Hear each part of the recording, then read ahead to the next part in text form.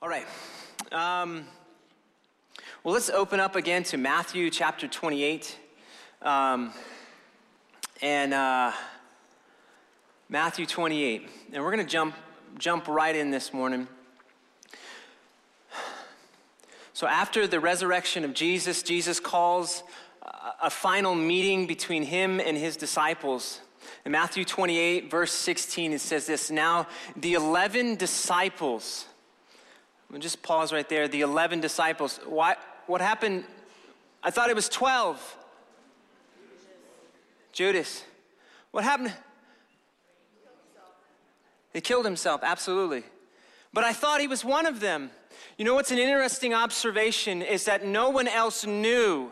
Nobody knew that he actually wasn't one of them. And that is actually, this is I think terrifying and very sobering, because there was 12 and now there's only 11. As I think about the people even sitting in this room, man, I want to believe that each and every one of us knows him. But sometimes we can't tell the difference. God can. It ought to be sobering to us when we read that there's now 11, but there was 12, because nobody else could tell the difference. And so there's always a room to ask, God, do I belong to you? And it's also very sobering to us is that just because you're here does not make you a child of God. And we'll talk about a little bit later what makes us a child of God, but just because you're here and you're a tender does not make you one of God's. That is sobering. That is sobering. We'll circle back around to that in a little bit. Now, the 11 disciples went to Galilee, to the mountain to which Jesus had directed them. And when they saw him, they worshiped him, but some doubted. Let's just take a minute in verse 17. That's what we're going to talk, primarily what we're going to be talking about this morning. Is verse 17, it says, when they saw him, they worshiped, but some doubted. We're going to talk about worship, and we're going to talk about doubt this morning. Let's look at this. It says, when they saw him, they worshiped. Think with me for a minute. They saw Jesus. They saw Jesus perform miracles. They heard his teaching. They saw him heal crippled people. They saw him open the eyes of the blind. They saw him walk on water. They saw the authority that he had over demons. And now they're looking at the risen Jesus. Not only did they see him perform miracles, they saw him die. They knew he was dead. And now they see him alive. He's not dead anymore. He is alive. He is living and breathing, and they're looking at him and they worship him. And this might sound heretical, but they worshiped a man. They worshiped a living, breathing human being. And it almost sounds wrong to say that, doesn't it? Because they recognized at his resurrection, he's not just a man. He's not just a human being. Though he is like us, he is not like us. They recognized him as the risen Son of God. Romans chapter 1 says that he was declared to be the Son of God in power according to the Spirit of holiness by his resurrection. They heard the declaration that this is the Son of God, and they worshiped him because they recognized he is the God-man. And man, it would make an awesome story to say they worshiped him and then he sent them out. He sent them out to go and tell the world that he is the Son of God. He's the Messiah. He's the King. He's the risen one. That would make for a great story. But then all of a sudden there's this like speed bump there, like boom. But some doubted, it says. But some doubted.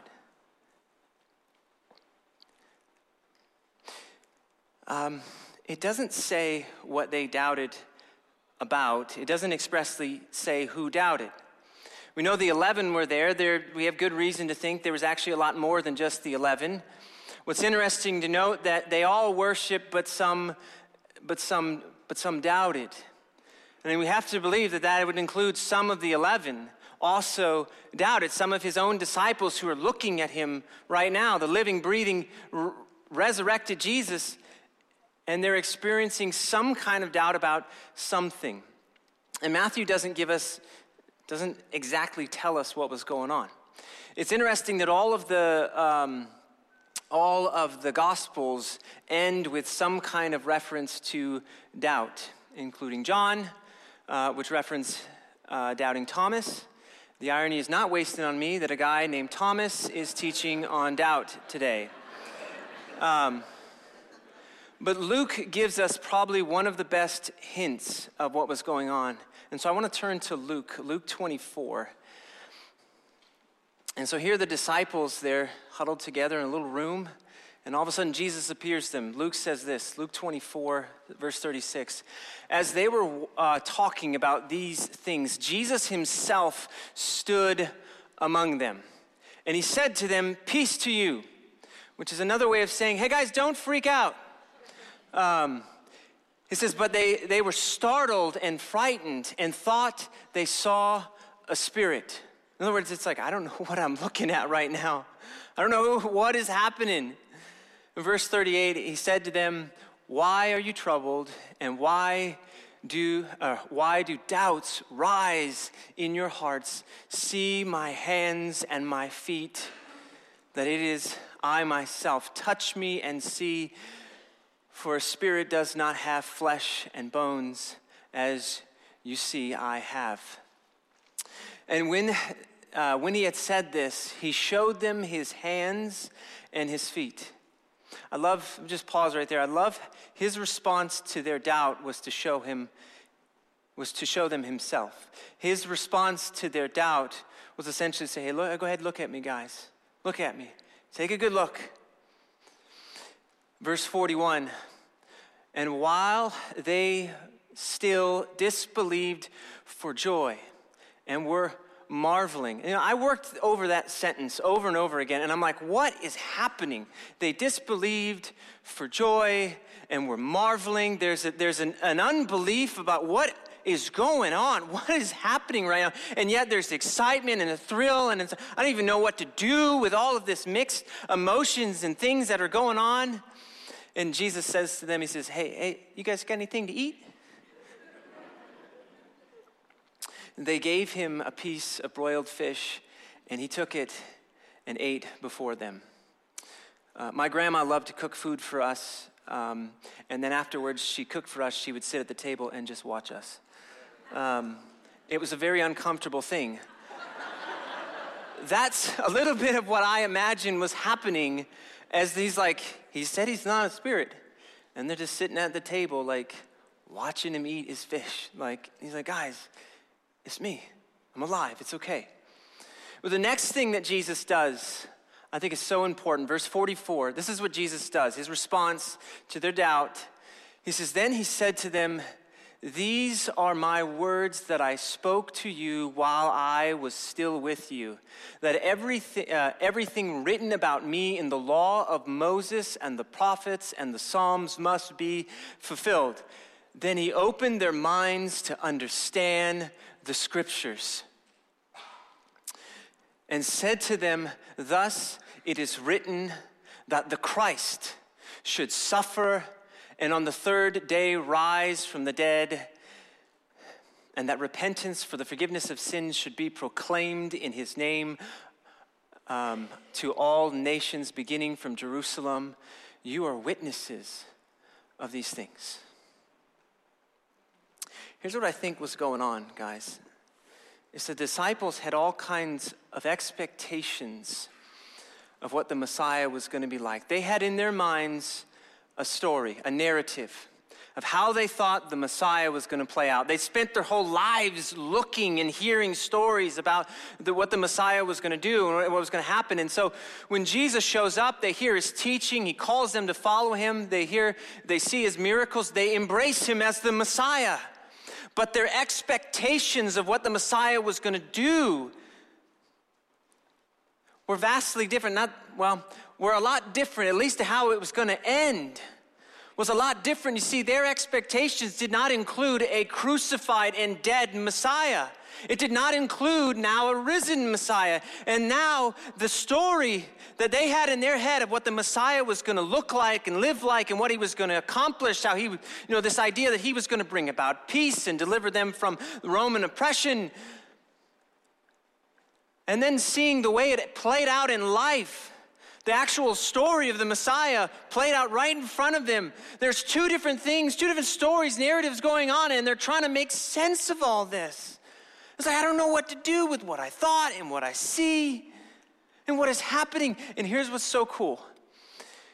Is the way that Jesus comforts them, the way that Jesus encourages them with all of the confusion and now doubt that they're experiencing, is he says to them, look at me. Look at me. Touch my hands and my feet. Not only does he say, look at me, he says, let's go back to the Bible and let me explain to you about the things that you've seen. Let me give you a different story to have in your head to help you interpret the things that you've seen. Because if you got the wrong story in your head, then you're going to misinterpret the things that you see. You're going to have a hard time working out what's playing out in front of you. And I love that. Doubt arises. Doubt arises when we hear what God says, when we hear the words of God, and then we look out on life and we feel like there's a conflict going on. We feel like I don't know what to do with what God says over here and what I'm seeing playing out in life. And life is so complicated, and the world in which we live in is so broken that yes, at times it is very difficult to understand what God is doing and why things are playing out the way they're playing out.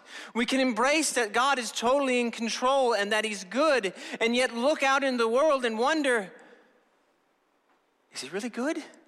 Is he really in control? You see, they had in their minds a story and an expectation of what the Messiah was going to be like, and it contradicted how things actually played out, the true story of the Messiah. And there's this wrestle between two different stories, two different views, two different words going on in their head. I'll just say this, doubt arises when we have a conflicting story going on, either inside of us or a conflicting story going on out there in the world. Make no mistake about it, our culture has a conflicting story with God's word about all kinds of things. A real easy one to pick on is to say our culture says to us that we all came from nothing, and the conclusion is life therefore has no ultimate meaning. That is a direct contradiction to what God said. It is a competing story. There are competing stories in the world about why the world is the way it is and why it is broken. Typically speaking, we all agree that it's broken. We can't all agree on why it's broken. God's word has an explanation of why the things are the way they are, and that story conflicts with what our culture tells us. We can have life circumstances can cause doubt to rise up in our heart. I'll give you a real concrete example. I remember after...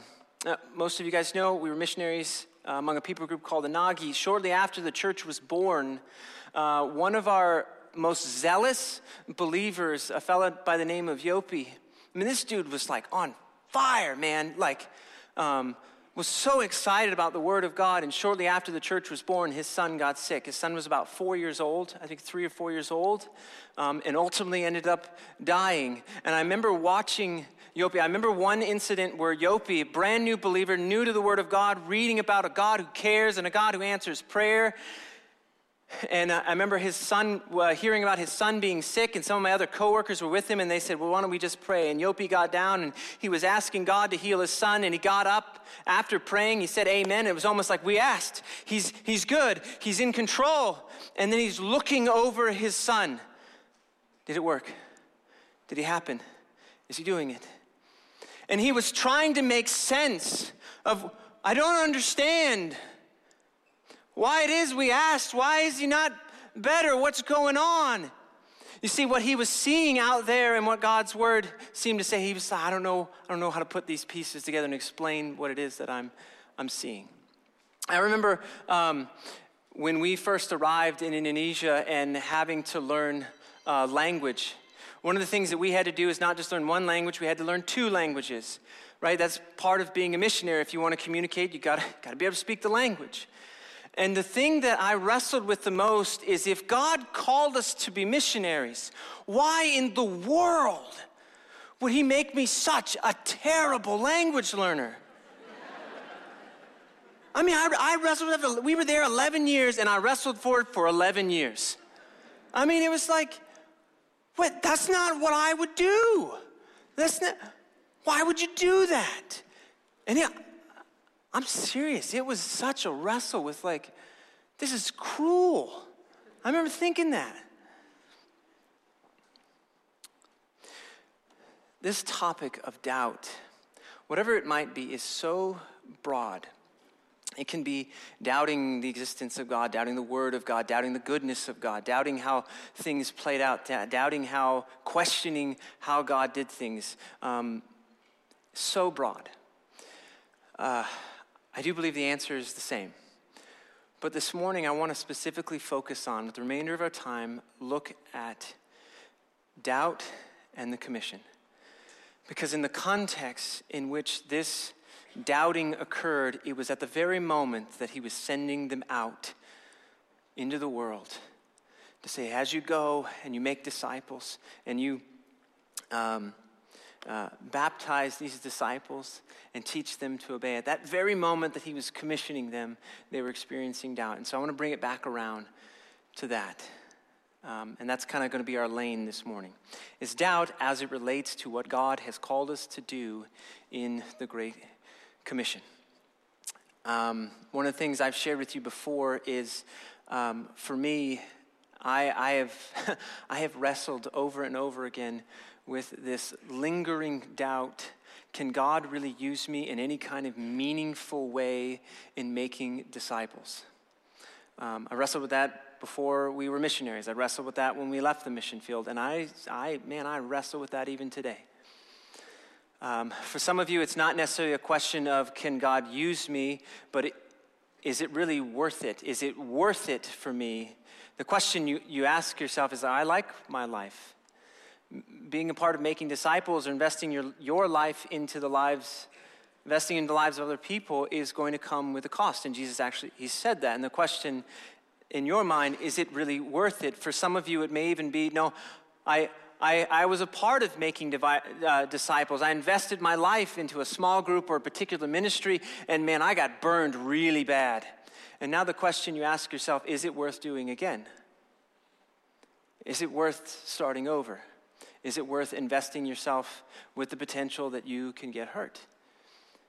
And those are legit doubts and questions that we all have. And I'll just say this, just to make sure we're clear, when I say doubt, we're not talking about a suppression of truth or a rejection of what God said. It is an honest question of, I don't know what to do, and I'm wrestling with God, I'm wrestling with his word, and I'm wrestling with what is going on in life. So I love what we see in Matthew 28. I love that Matthew let us know that at the very moment when Jesus was commissioning them, that they were experiencing doubt. There's so much comfort in that. Because even they, as they were looking at the risen Jesus, were experiencing some kind of doubt. These were some of the most faithful men and faithful followers of Jesus, and yet they were experiencing doubt. These faithful followers of Jesus, at least among the 11, if church history is correct, 10 out of 11 of them would die as martyrs. Some of these doubters would give their life for the name of Jesus, for the sake of the gospel. That is so encouraging to me to know that, because you know what it tells me? That Jesus was able to overcome their doubt, and his disciples were not paralyzed by doubt. And that encourages me because it tells me that Jesus, man, he can Strengthen me in the midst of doubt to not be paralyzed by doubt, that I can still be a part of what he's called me to do, even though, man, I got all kinds of wrestles going on in my heart. So how does Jesus respond to their doubt? What was Jesus' response? And we kind of already saw this in the book of Luke, but now back in Matthew, he says this. If you see in yellow there in the white, there is what God told him to do. As you go, make disciples, baptize them in the name of the Father, Son, and Holy Spirit, teaching them to observe all that I have commanded you. That's what he's telling them. Sandwiched between those two, that commission is a declaration of who Jesus is. Jesus' response to them was this: all authority in heaven and earth has been given to me. And then he says, and behold, I am with you always to the end of the age. I, even I. The first part is a declaration of his greatness. This is who I am. Listen, I have all authority over all things. I am in control. There is nothing that you will experience or face that is outside of my control. I am sovereign over all things. It's a declaration of his greatness, but then he gives a declaration of his goodness. He says, which I love how Todd brought that out, which actually in Greek it's I, even I am with you. And I love that it's not even I will be with you, it's I am with you. Always, I will never leave you. I'm with you and I'm not going anywhere. It's a declaration of his goodness. So how did Jesus respond to their doubt? He talked about himself. Jesus responded to their doubt by talking about himself. I love how last week Christian focused on that word behold, that attention grabber, that hey, don't miss this. Look at it. This is the important thing. It's kind of like, when your kids aren't paying attention, you're like, hey, look at me. Hey. You grab your kid by the face, and say, hey, I got something to say here. I heard a message by Paul Washer on this passage, and he paraphrased behold as look at me. And I loved it, so I'm going to borrow it this morning.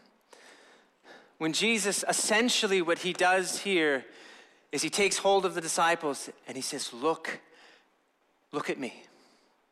Look at me. And Jesus today still says to you, with all of your questions, all of your wrestles, he says, look at me. Look at me.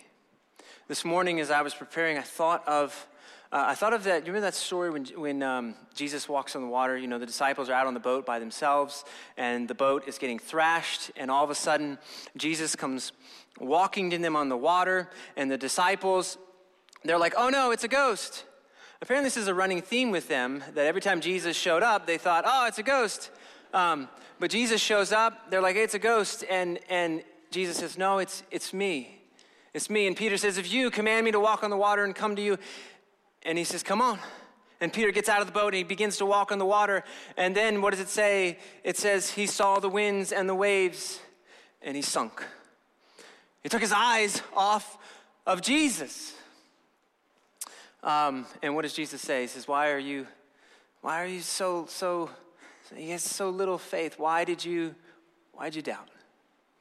Man, just keep looking at me.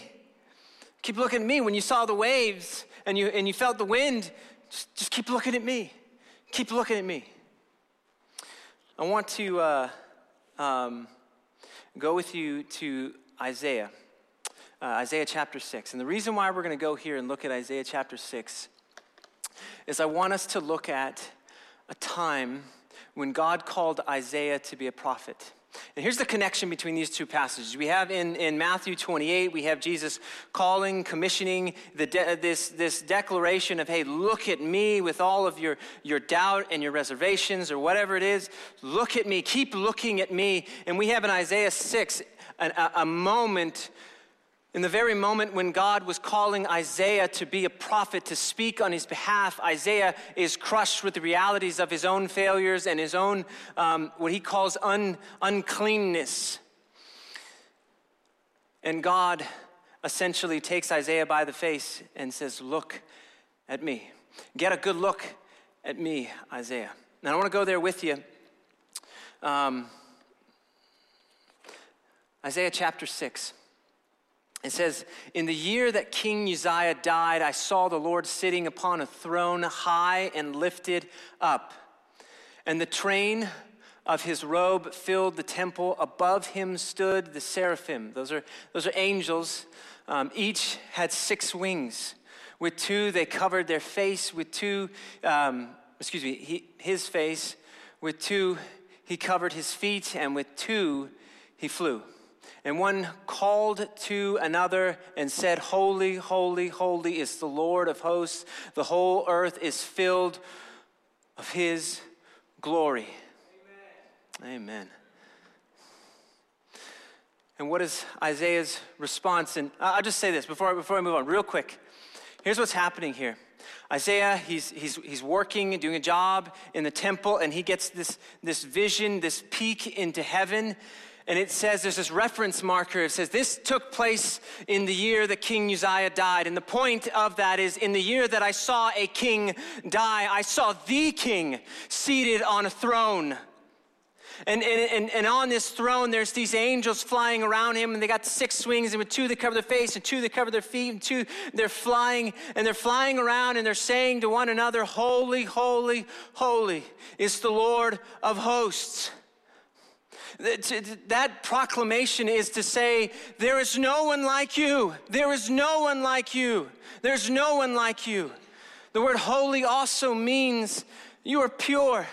You are pure. There's nothing unclean about you. You are perfect. Everything about you is perfect. And that's what Isaiah sees. You think, well, that would be so encouraging. That would be so thrilling.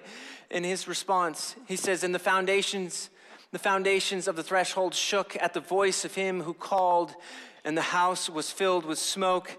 And I said, woe is me, for I am lost.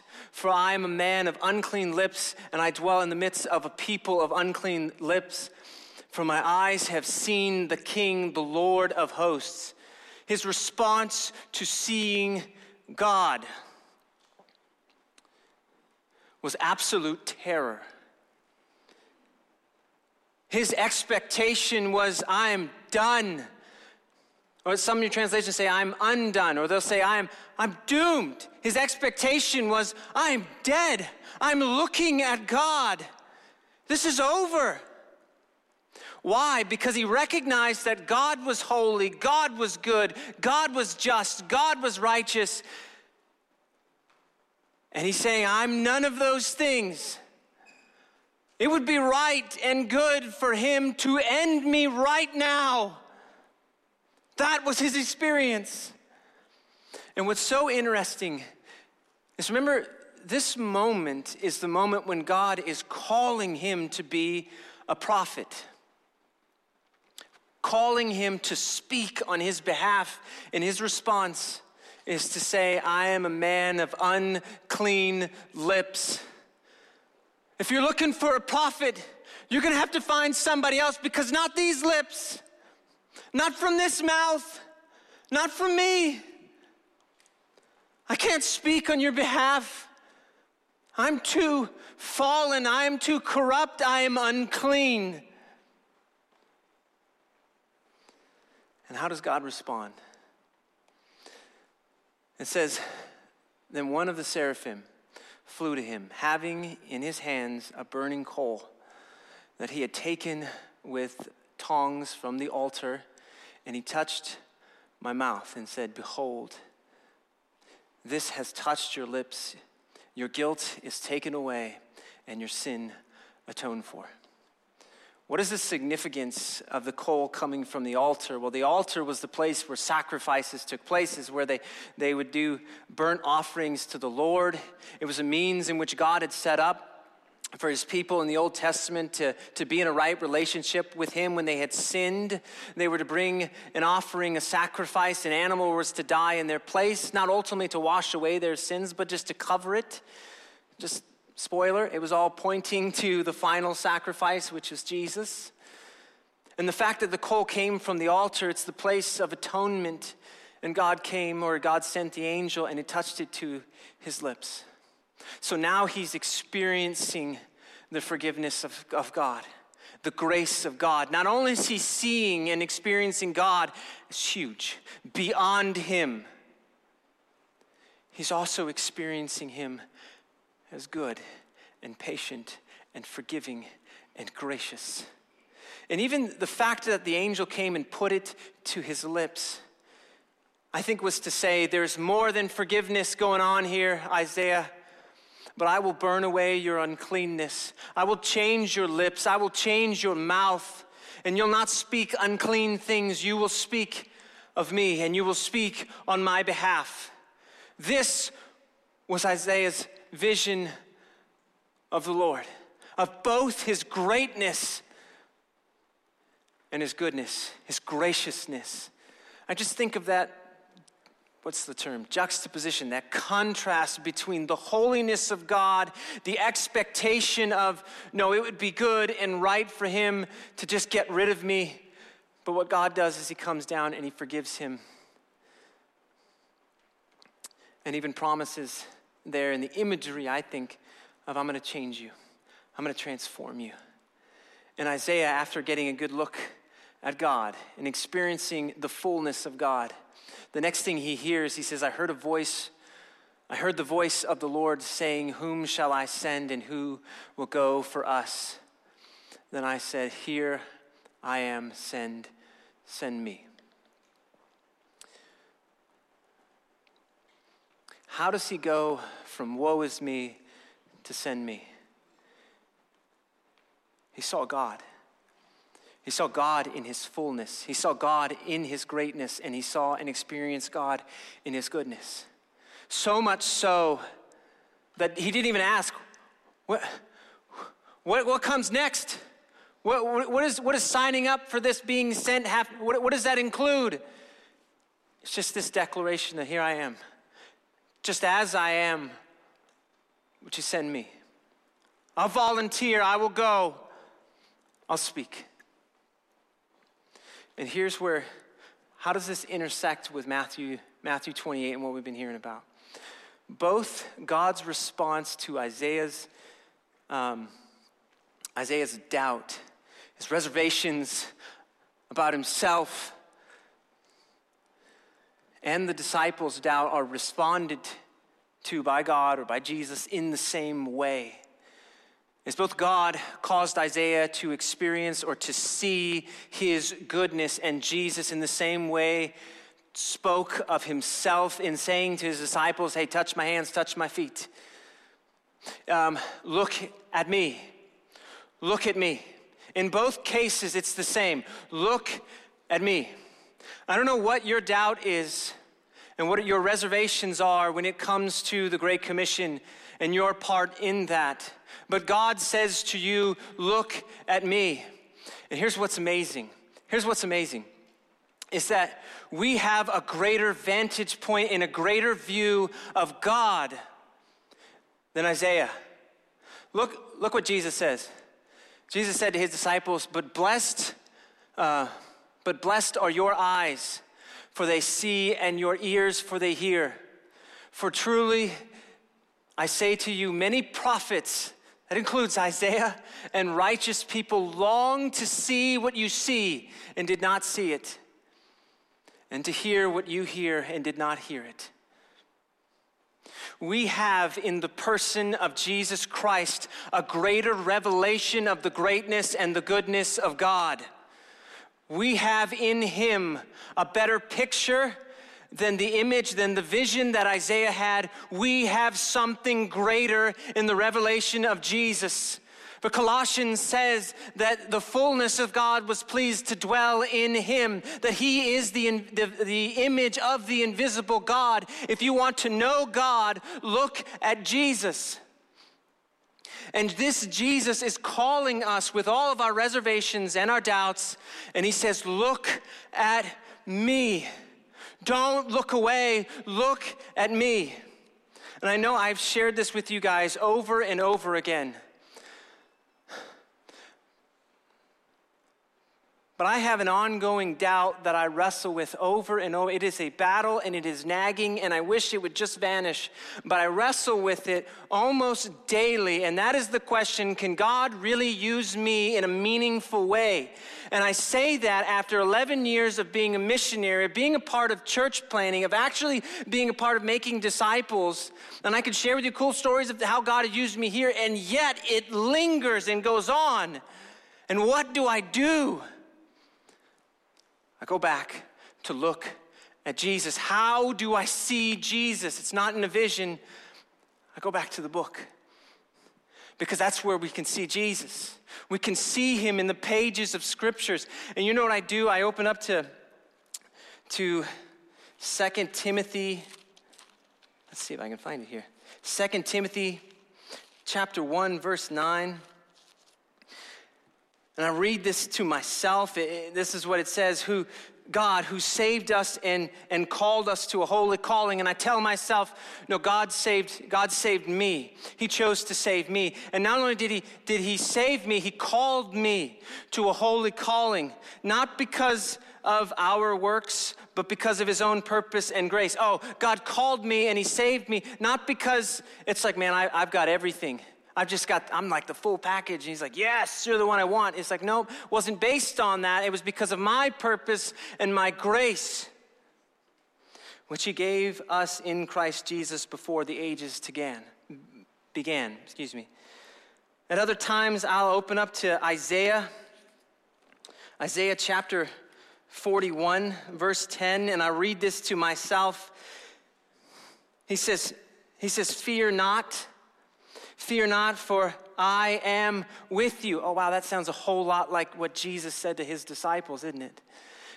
He goes on, he says, be not dismayed, for I am your God. I can't tell you how many times I'm freaking out about life and circumstances, and I go back and I say, wait, but who is my God? Who is my God? My God says, I will strengthen you, I will help you, I will uphold you with my righteous right hand. And so I say to you, maybe your doubt isn't, hey, can God really use me? Maybe your doubt is it worth it? And to that I would say, look to Jesus. Keep looking at him. Maybe your doubt is something like, I don't know that I don't feel loved by God. And that's a story that your heart is telling you, that you're not loved by God. We'll go back to a different story, the story of Jesus, and look at the crucified Savior displaying his love and care for you. Look at that Jesus. If your doubt is, I'm not sure this is worth it, I would say look to Jesus, who for the joy set before him endured the cross, despising the shame, who now sits at the right hand of the Father. Whatever your doubt is and whatever your wrestle is, don't look away from Jesus.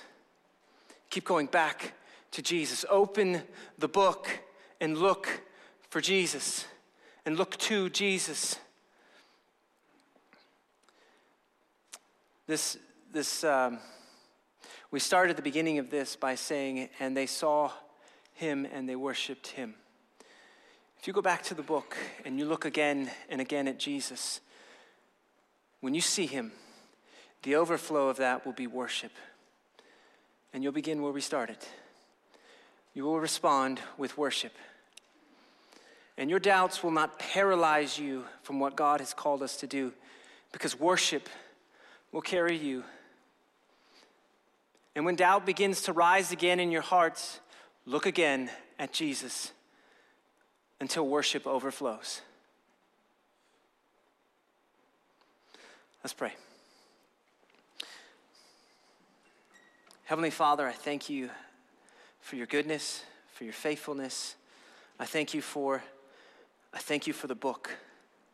I thank you for the revelation of your Son. I thank you for the kindness, the goodness that we see in the person of Jesus Christ. I thank you for the strength of Jesus. I thank you for the promise that you will keep us to the end and none of yours will be lost. We thank you, God. Would you cause us when we doubt to say, Lord, we do believe, would you help our unbelief?